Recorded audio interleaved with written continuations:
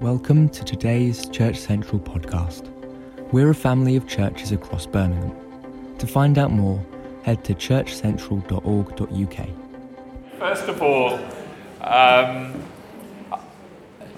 what was happening just then was wonderful, and I was loath to stop it, and I'd like it to start again a bit later on. In terms of the gathering around one another, the support, the care, the friendship, the family, even being expressed this morning. And going back to Thursday evening, I know not all of you were around on Thursday evening. It's a real privilege to spend the evening with you and recognise it was hard, but at the same time, again, that sense of family together, supporting one another, surrounding one another with love and care. Thank you and well done, and keep going with that. I just want to remind you of the 3 images or pictures I shared with you on Thursday evening. This isn't related to my talk in any way. This is just a bonus introduction. The 3 pictures I shared that I hope will help us through this kind of transition we're on. The first 2 were from Jan, or God, via Jan. First one, if you remember, of a plant that was absolutely flourishing in rich soil. And Jan saw 2 hands reaching down, and she recognised they were the hands of God, so kind, so tender, so strong, so loving, just gently scooping up the plant and lifting it and placing it in other rich, fertile soil. And not a single leaf or petal was damaged in any way. It's almost as though that plant had always been in that new position and was still flourishing and growing, still a thing of beauty. A picture of just how God is able, through this process of transition, He's able to lift us up and carry us gently and replant us or repot us so that we flourish. The other picture that Jan shared was of a kaleidoscope, and I loved her little detail. I never think of kaleidoscopes as if that needed to be said. I don't know if anyone in the room does ever think of kaleidoscopes. I certainly don't. But kaleidoscope, and Jan helpfully gave a bit of interpretation, because I would have struggled even to remember what a kaleidoscope does. But a vivid kind of array of different colours arranged into a magnificent, beautiful kind of picture. And she saw the kaleidoscope being shaken, and all those colourful bits kind of almost dropping down into a heap and a bit of a mess. And then one gentle kind of movement, and suddenly they were rearranged into something equally vibrant, beautiful, colourful, reflecting something of the glory and majesty of God. And again, through this process, what you've got here is something of beauty. And is glorious in many respects, and even through the brokenness and pain of what we shared on Thursday evening, we're totally trusting the hand of God, just that gentle movement, bringing out again the colour, the majesty, the beauty of what you've got, and adding it into other colours and other beauty, whether it's in the wider Church Central family or elsewhere, believing that God will bring something glorious out of this. And then the picture which is a biblical picture of the church as a flock. Often we're referred to as sheep, and Jesus himself is a shepherd who appoints under-shepherds to help the flock in terms of guiding and governing and protecting the flock. And through this time, really believes that God wants to gently lead us from the pasture that we've been in, where we've quite enjoyed the grass and grazing together, to a different pasture where there is grass that will keep on nourishing us. And I think my encouragement to you would be, we don't want any sheep getting lost or left behind. And sheep will move at different paces. Some will run on ahead, some will kind of wander to the left or the right. But through this whole process over the next weeks and months, want to tenderly, like under shepherds, ensure that no sheep gets left behind or picked off, or we want to walk alongside you and gather you together and give a lead whether it's to the pastures at Church Central South, and really believe I'm talking with some of you thinking, yeah, that is the place I want to go to, want to help you into that pasture there, and for the sheep at Church Central South to experience something of the blessing of the sheep here without increasing that analogy into kind of bizarre realms. But I think there's a good pasture there for you. But at the same time, I want you to be free. If there's somewhere else you want to go, I want to walk with you, gently leading you to a place where you can flourish and prosper. So those three pictures, through all of this, let's keep those in mind. The gentle, kind hands of God reaching down, lifting up and replanting. The kaleidoscope kind of shaken, oh no, what's happening? And then just a small movement and something of glory and beauty formed again. And we take comfort from the hand, from the fact that God's hands are strong and mighty and powerful, and our lives are in his hands. And although we don't always understand what's going on, he can carry us and lead us, and he will. And then the picture of the flock. Let's keep looking out for the sheep, caring for one another, looking to move together, and trusting the shepherd to lead us. All that being said, that was a random introduction. All that being said, what I want to speak on this morning is the vitally important place or role of lament in our lives. Because certainly not for all of us, but certainly for some of us, maybe for many of us, that the news we've shared about Church Central West and at the closure of the church here, it has led to feelings of grief and even feelings of loss.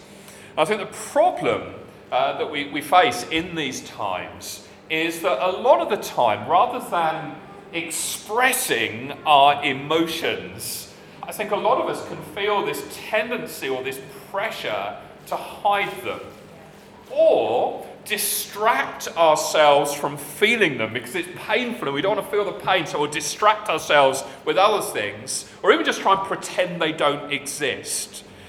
Which means that when difficult circumstances cut into our lives, we can have this tendency, and I certainly can, to try and do anything but face the pain and the heartache that we feel.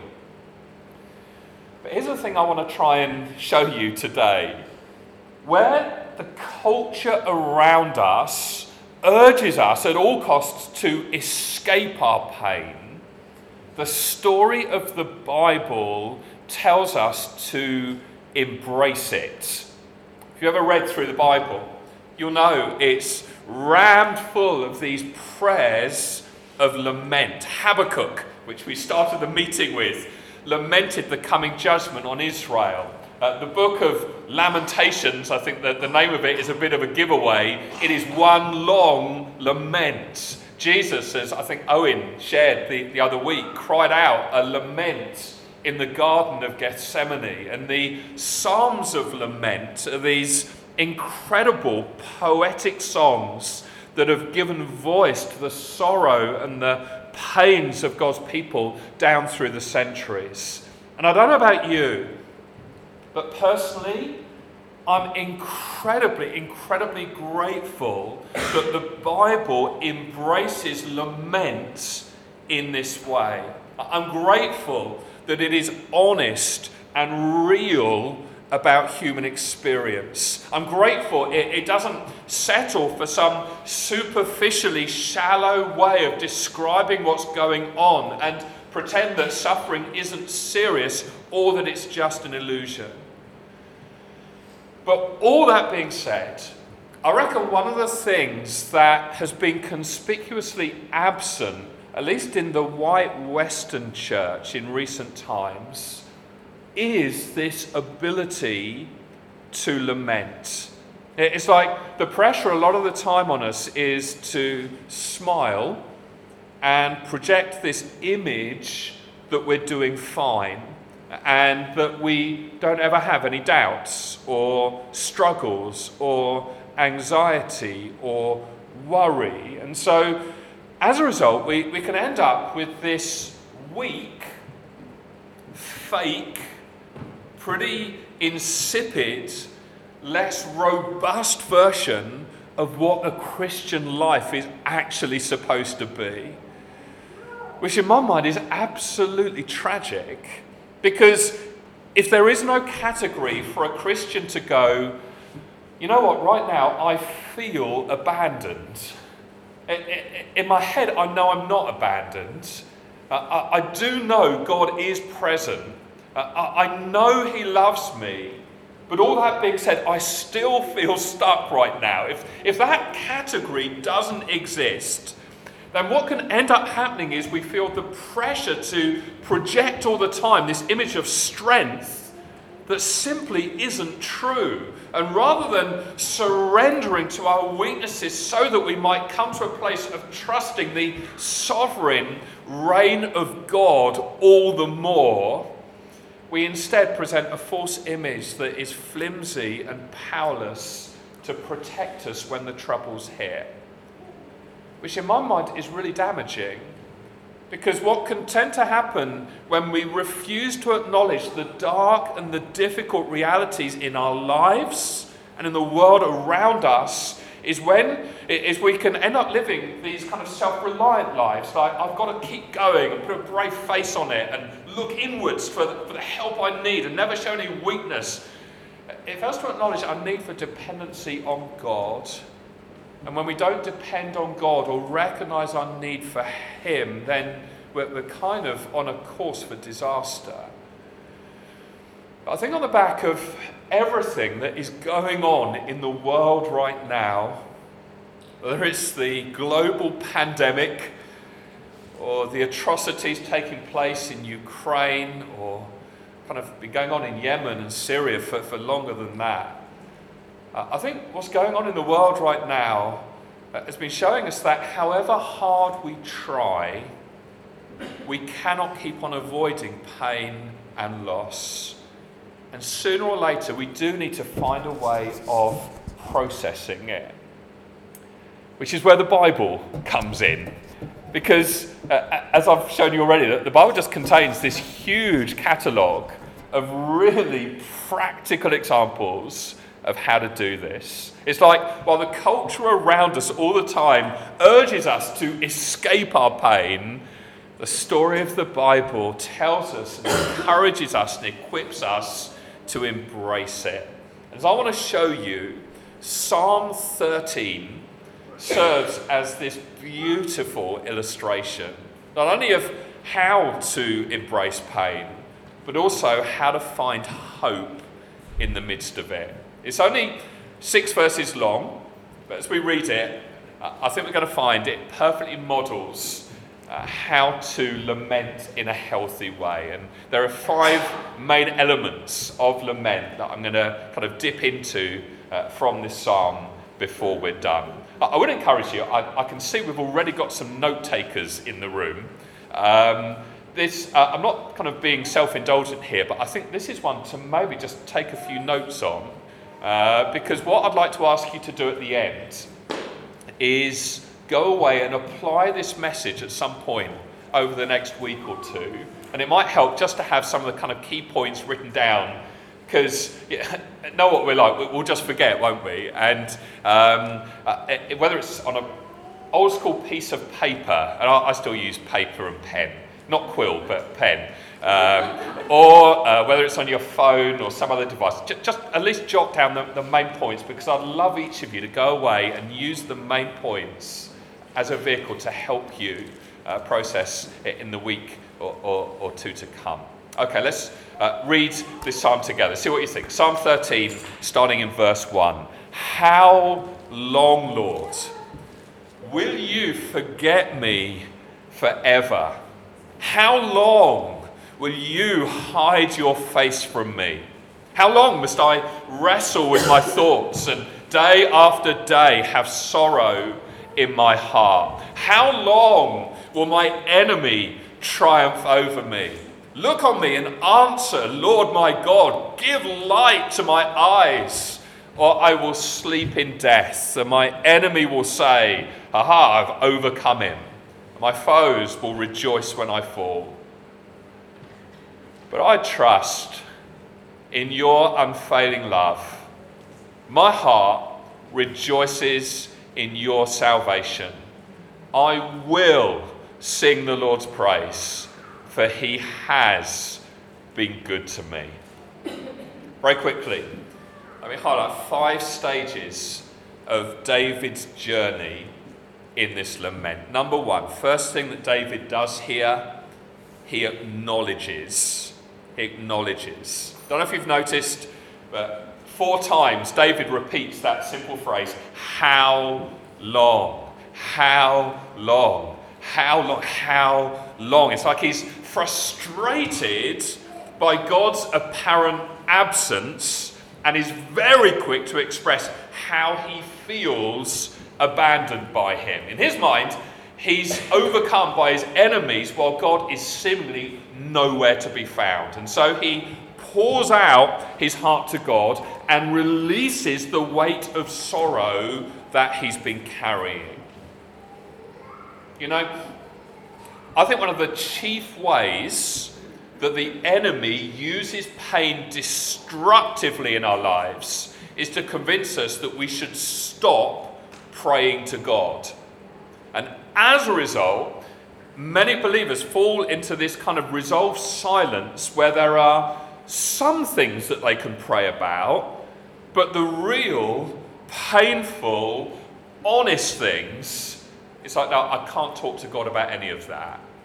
And then they perhaps come to a church meeting like this one today, where it seems like everybody has it all together. And I just want to commend you. I think there's an authenticity here. So I'm not talking about you in this moment, but in the church at large, there can be this kind of, everyone feels like they've got it all together. And to compound matters, and again, Ali, good job. You didn't do this morning, but often the words of all the worship songs are expressing a whole bunch of positive emotions that are a million miles from what they're feeling at that moment in time. And I've got nothing against those songs. And I love singing my heart out joy and praise and proclaiming the goodness of God and yes to all of those songs.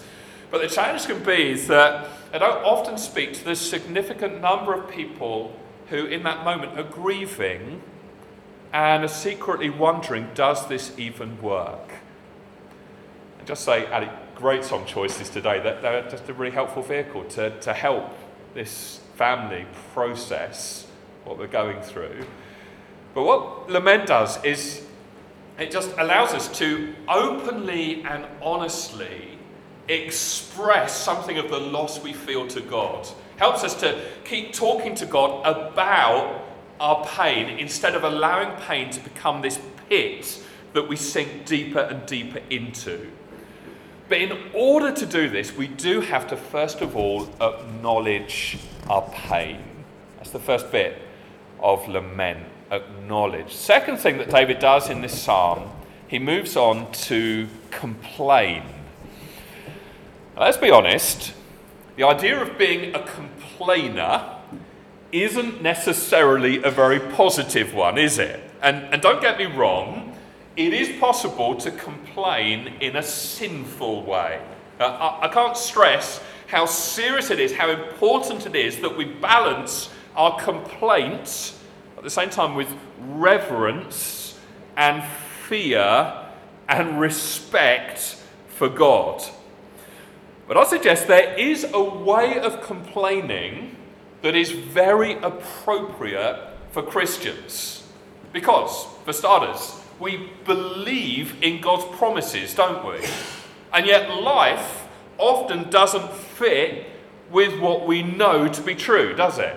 It's like there's this tension, there's this gap. Like, God, I know in my head that you're good, but this is really hard. I know that you've promised to be with me, but at the same time, I don't feel like you're near me right now. And so David raises this complaint to God. How long, O Lord? Will you forget me forever? How long will you hide your face from me? How long must I wrestle with my thoughts and every day have sorrow in my heart? How long will my enemy triumph over me? It's like the Bible gives us permission to take our complaints to God and say, God, honestly, this is what I am feeling right now. And by the way, God is not the least bit surprised when you tell him what you've been feeling. I mean, it's the crazy part of these complaints. I find it so hard often to tell God what I'm really feeling, only to be reminded that none of it was news to him in the first place, that I was feeling that way. And so acknowledge, complain, and moving on, third thing David does, he makes a request. Now, if you think about it, pretty much the whole of Psalm 13 is grounded in David's beliefs about the character and the nature of God. I mean, the whole reason he cries out to God is surely because he believes God can actually do something about and change his situation. On top of all of that, God's repeated promises to provide for his good help convince him that really through it all, come what may, God is still committed to him. And so, empowered by these truths, in verses 3 and 4, David fearlessly asks God for deliverance. Now, I guess we can probably all think of situations in our own life, in the lives of people close to us, that we long to see change. But at the same time, we are powerless to bring this change on our own. However, in our lament, we're reminded that what seems impossible to us is possible for God. And like with David, our relationship with God is grounded in promises that encourage us to confidently appeal to him to intervene in our lives. Here's what I think tends to happen. As we ask, we are not only pulling the promises into our world, but we're at the same time reminding ourselves that deep down, actually, I do believe this because I'm asking. It's like I don't have to, first of all, believe and then ask. Very often, I have to simply ask so that I'll believe. That's what lament does. It helps us. It strengthens us. And then fourthly, it eventually leads us to a place of trust. So from a place of pain and anguish, David ends up being able to say to God, verse 5, "But I trust in your unfailing love. My heart rejoices in your salvation." And so, instead of just giving God the silent treatment, or falling either into despair, like I can't do this, or denial, like well, everything's fine when it patently isn't, lament encourages us to talk to God about our struggles so that we can come to a place of eventually reaffirming our trust in him.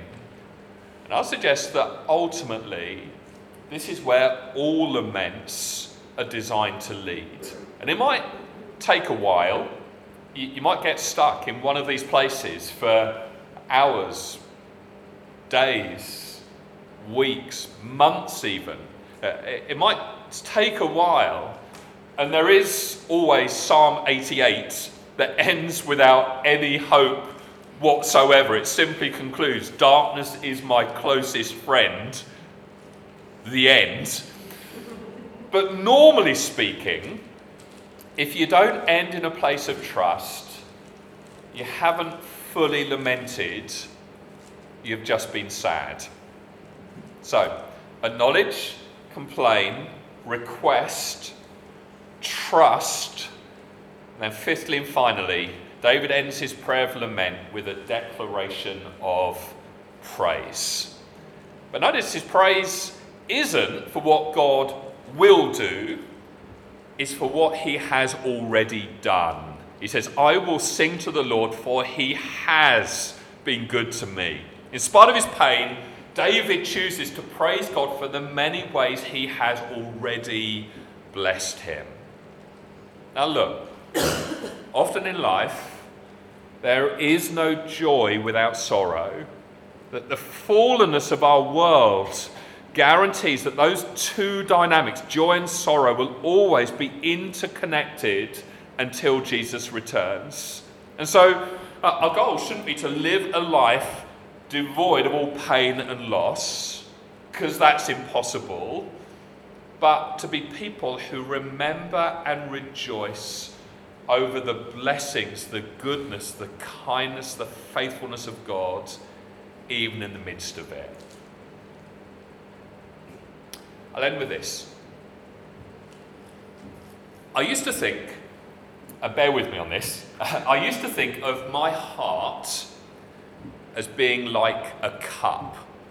Under normal circumstances, you can fill a cup with coffee or with tea or hot chocolate or whatever, but you wouldn't usually want to fill your cup with all of those drinks at the same time. Now, there may be some people who really love a cup of coffee, tea and chocolate all together, but that wouldn't be the norm. Here's the point. When people are anxious or fearful or sad, as I think it's probably fair to say a lot of us are right now, sometimes you get well-meaning friends or preachers offering biblical encouragements like, do not be afraid, or do not be anxious. It's like the underlying assumption is that the heart is a cup full of fear or anxiety or worry that needs to be emptied out of those emotions so that it can then be filled with alternative emotions. Which sounds great in theory, but I think is fundamentally flawed in at least two ways.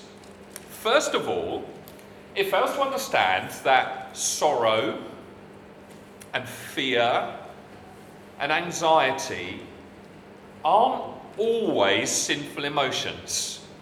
In fact, these emotions may actually be appropriate emotional responses to the situation we're facing. Second, this metaphor, this picture, fails to appreciate that from a truly biblical perspective, we are still living in days of sorrow.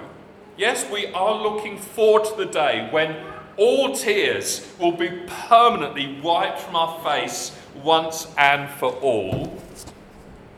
But that day isn't quite yet. It is yet to come. And so, I would humbly suggest that it's not actually all that helpful thinking of the heart as a cup. It's better to think of the heart more like a set of balancing scales. Sorry, I haven't got a pair to bring with me, so I'm going to have to act it out. You get the kind I mean. The sort used as a symbol for justice, perhaps, where the two sides weigh different arguments in order to reach a true and accurate judgment. I suggest that a proper use of biblical encouragements and exhortations should very much take this into account. You see, the encouragements, do not be afraid or do not be anxious, are not intended as a rebuke, at least not in every case.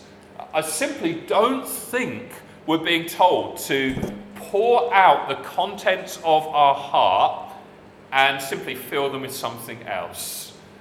Not least because that can cause a tremendous amount of false guilt for believers who can't just stop feeling anxious or fearful or sad, however hard they try.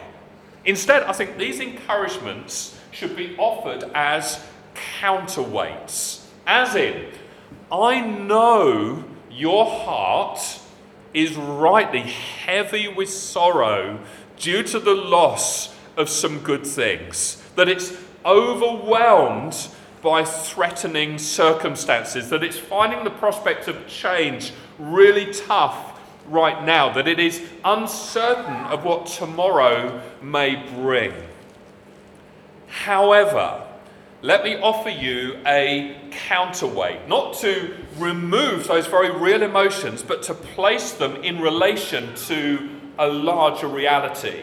The reality of God's sovereign goodness, his attention, his purposes, his promises, which offer solid reasons for hope and encouragement. You see what's happening?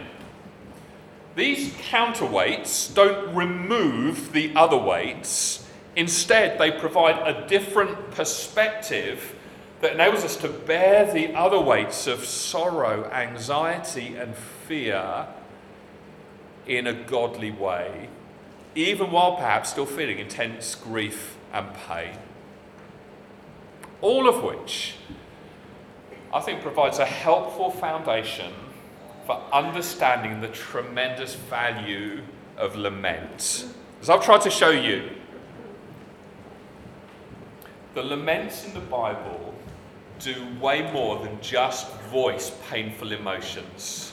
The Psalms of Lament in particular go further than just releasing pent-up emotions. They're more than kind of a pep talk or catharsis. Within themselves, these Psalms are a theology, a doxology. They're a form of worship. They're reminders of truth. They are exercises in faith. They are deeply transformative. They're a means of balancing the very real sorrow and grief we feel with the equally real goodness and faithfulness of God. And really my hope and my prayer is that in some way God is able to use what I've just shared to motivate and equip you to embrace the gracious gift of lament, however hard you find the coming days, the coming weeks, coming months, perhaps even the coming years. And so, rather than now going into groups and lamenting together and doing that exercise together, I want to release you to find some time over the next week or two to return to your notes or recall from your memory those 5 steps to lament, and just take some time to work through them.